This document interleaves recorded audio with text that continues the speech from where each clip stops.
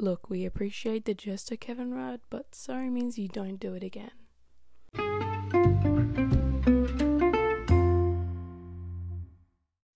Viewer discretion is advised. The following podcast talks about issues relating to all forms of abuse, stolen generations, and racism. Trigger warning. I would like to acknowledge the land on which I am on as the Wanneroo people's land. I would like to pay my respects to the Wanneroo people of Australia and to thank them for caring for this beautiful land for thousands of years. To the Wanneroo elders past and present, thank you for sharing your wisdom and knowledge, and I'd like to pay my respects to any Wanneroo peoples listening. I would also like to remind my Australian listeners that they are on stolen Indigenous Australian land, and to recognise that this was and always will be Indigenous Australian land. Yama, welcome to my first episode of my podcast, Korean. I'm Gabby, I'm a Gomeroi person, I live in New South Wales on stolen Wanneroo land, and my pronouns are they, them. Alrighty, thanks for listening in. We're going to talk about a serious topic today, and that is the sorry speech, stolen generation, and the idea that Australia is sorry for what they have done to us Indigenous Australians. Alright, let's have a yarn. I don't know about you, well, I'm talking about Australians right now. I don't know if you guys relate to this, but I remember when it was time to learn about Indigenous Australians, the one thing we all collectively learned in Australia about was the sorry speech. I remember we had to learn we had to know word by word what he was saying. I remember listening to it over and over again. It just lost its meaning. I was like, I'm not interested in it anymore. I couldn't give a crap about this.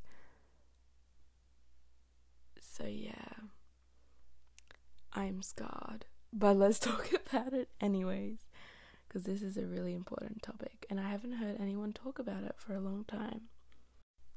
So those who don't know who Kevin Rudd is, or want a reminder, because I feel like everyone's like, Kevin Rudd, sounds familiar. Kevin Rudd was the Prime Minister of Australia a little while back.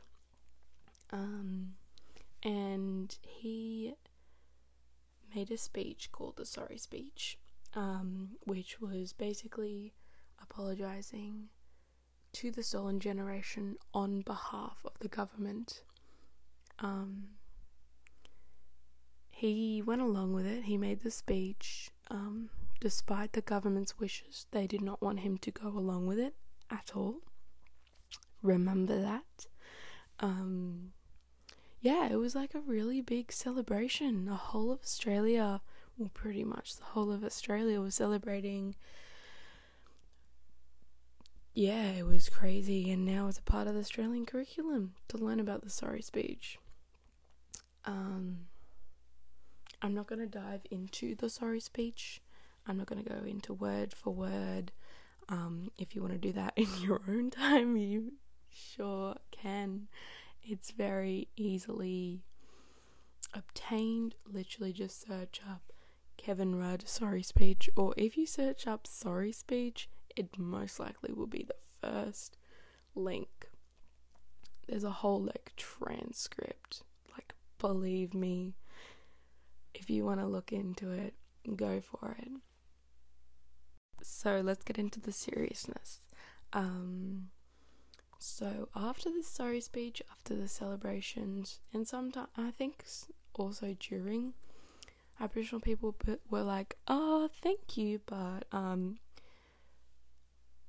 my child just got taken away yesterday. How can you be sorry for something that you are continuously doing?" You can't. And then began the sorry means you don't do it again protests. I think this is when people actually try to start listening to Aboriginal people talk about multiple stolen generations. Australia's still ignorant, obviously, and a lot of people are still unaware of this, but it's getting better. So stolen generations, plural. It's happening every day to hundreds of Aboriginal children and teenagers. But it fits nicely under the name of foster care and child protection laws, blah blah blah. Instead of helping our communities, they are taking our children and justifying it by saying it's what's best for the child.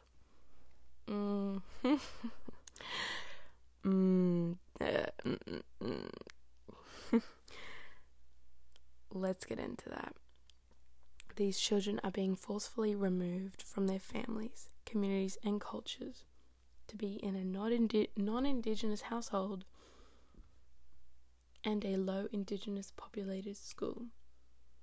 You might be like, what's that got to do with anything?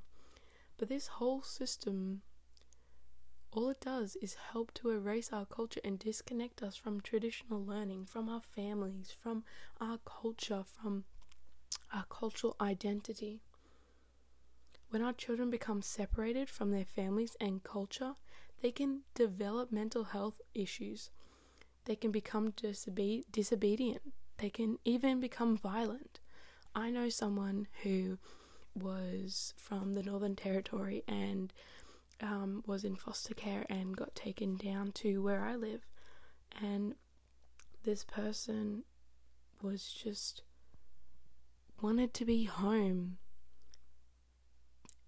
And they acted out in ways that's not like them. These kids can also partake in illegal activities and substances. Some of these children are even ending up in correctional facilities.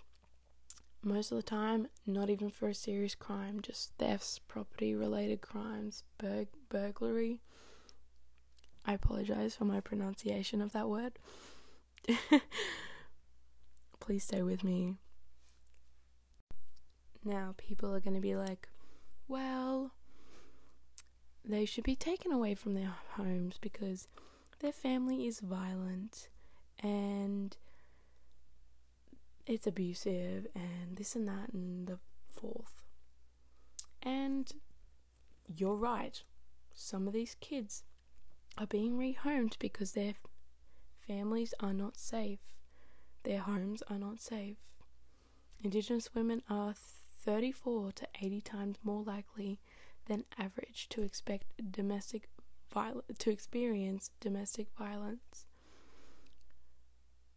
Between the 1st of July 2017 and the 30th of June 2018, the rate of substance abuse, neglect, or risk of harm was 42 per 1,000 Aboriginal and Torres Strait Island children in Australia. But the thing that frustrates me with ignorant comments like, well, their family's shitty, blah, blah, blah, is people don't understand that this abuse and this neglect is a direct cause from intergenerational trauma. I'll be going more into depth about stolen generations and intergenerational trauma in another episode, but I really just want to touch the surface in this episode. So for those who do not know what intergenerational trauma is, it's basically trauma carried down through generations.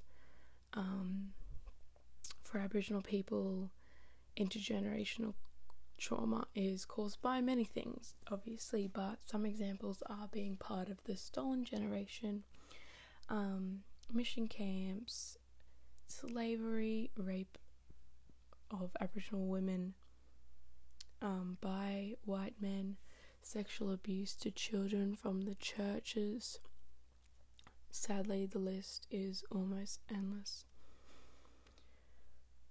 Aboriginal people really feel these pain and traumas so deeply. Even if you're not affected by generational trauma, I strongly believe that we all can feel the pain from our ancestors, and sometimes we can feel this almost unexplainable, unnecessary or unreasonable feeling of immense sorrow and pain. Sometimes that can be other things, but I truly believe that we as Aboriginal people do feel our ancestors' pain. So let's just talk about how intergenerational trauma forms and how it manifests, I guess you could say. So intergenerational trauma starts as a child. Children learn how to treat other people by what they experience. For example, if a child grows up being abused, they learn that behavior is justified by anger and power, and then can proceed to treat their loved ones as such. Intergenerational trauma in Aboriginal communities can look like all forms of abuse. An example is domestic abuse, sexual abuse, emotional abuse, and it can form into serious mental health disorders, personality disorders, depression, anxiety, and it can really affect our crime rates, our drug usage, all that sort of stuff. Here's a little statistic.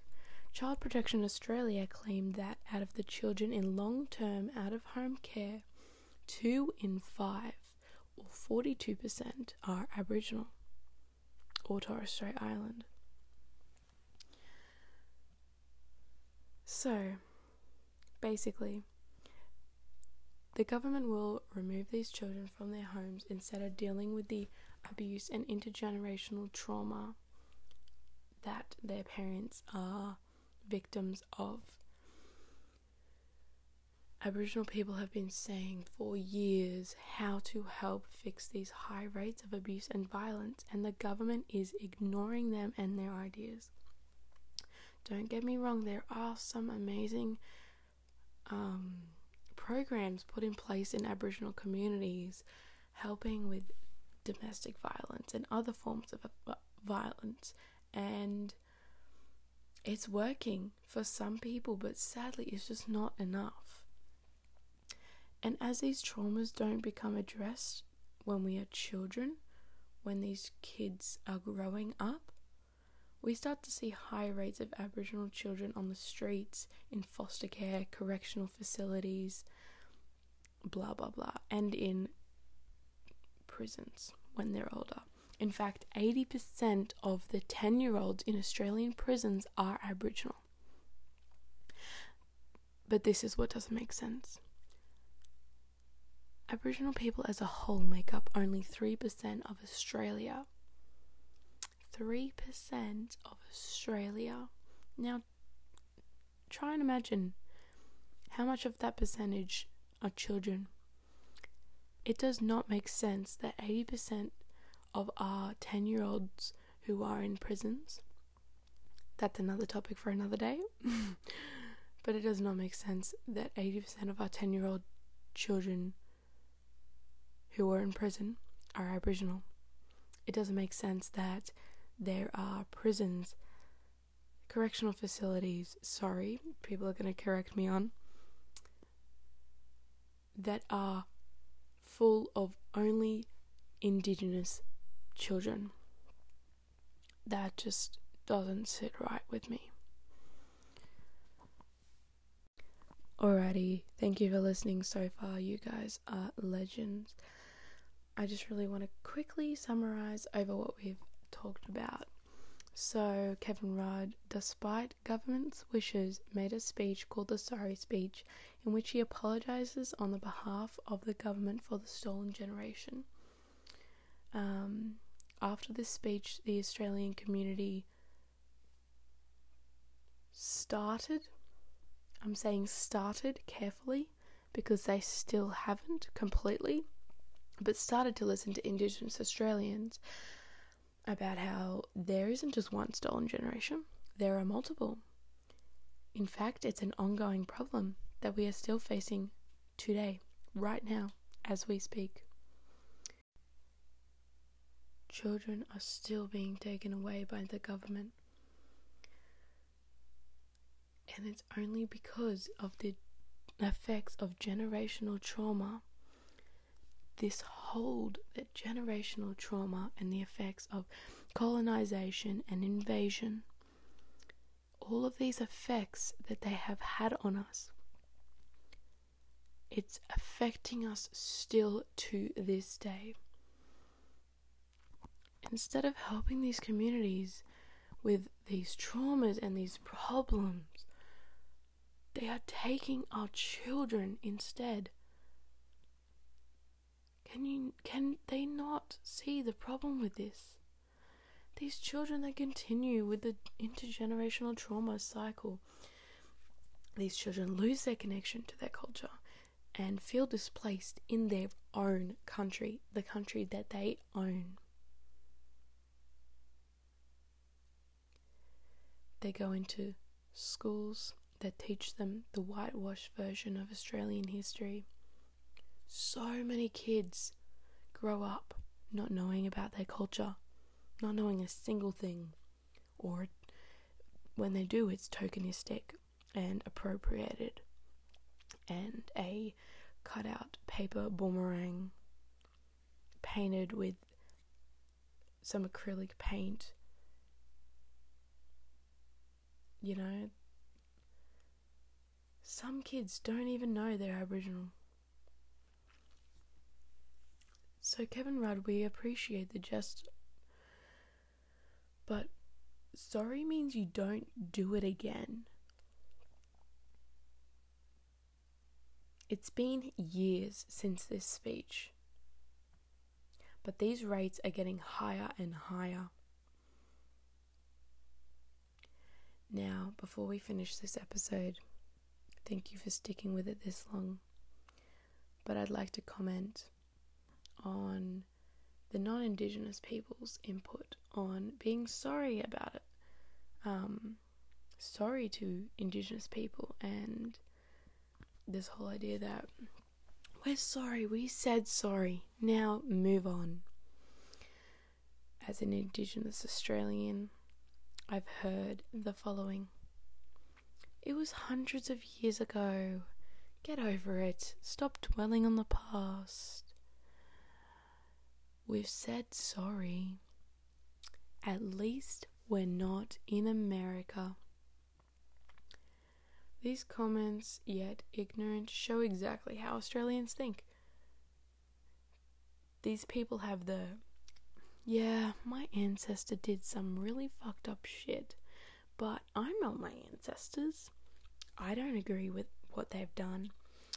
So, leave me out of this conversation. I'm not responsible. I don't have to listen to you. You're stuck in the past. I don't have to apologise. You Aboriginals need to get over it. Things aren't as bad as you say they are. Mentality. Aboriginal voices are silenced by these phrases. We're racially gaslighted into thinking our voices and opinions are not important, that we should stay quiet about the injustices that we face. This is not okay, and I urge you, please do not stay quiet about an injustice. Of course, easier said than done, but we can't let these colonizers win. I have many reasons why I think Australia isn't actually sorry, but the main one for me is the government didn't actually want Kevin Rudd to make the sorry speech in the first place. Do you want to know the reason why? Because that means that they have to admit that they were actually responsible. You heard that right. They didn't want to say the sorry speech because they don't want to admit that they were actually responsible and are still responsible for this whole freaking mess. Here's another reason. Indigenous Australians are racially gaslighted by non-Indigenous people daily. We are told that our opinions don't matter, that they're invalid, that it's all in our heads. It's, not as bad as America. God forbid. And 3, sorry means you don't do that shit again. You can't be sorry for what your ancestors did, but then continue doing what they did. Also, why would you be sorry if you profit and thrive off our oppression? Our children are still being taken away. We are still being killed by police. We are still going missing and no one's talking about it. We make up 80% of the 10-year-old children in juvies and correctional centres. We have the highest incarceration rates in the world. Our men have the top suicide rates in the world. We are racially profiled, denied of our identity if we don't have a piece of paper, denied services, followed in shops, and so much more. We are invalidated because our skin is not black. We are told we are not Aboriginal enough, we are not black enough. We are told that they are happy because they bred the black out of us. And yes, I have been told that. We only make up 3% of the whole of Australia. All this shit that we face every day, it isn't adding up, and we need to keep talking about it. Silence kills, so let's scream.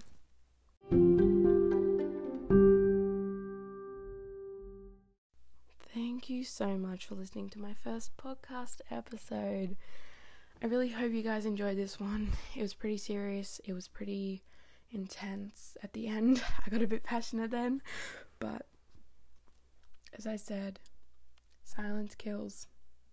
We can't stay quiet. I know it's hard, but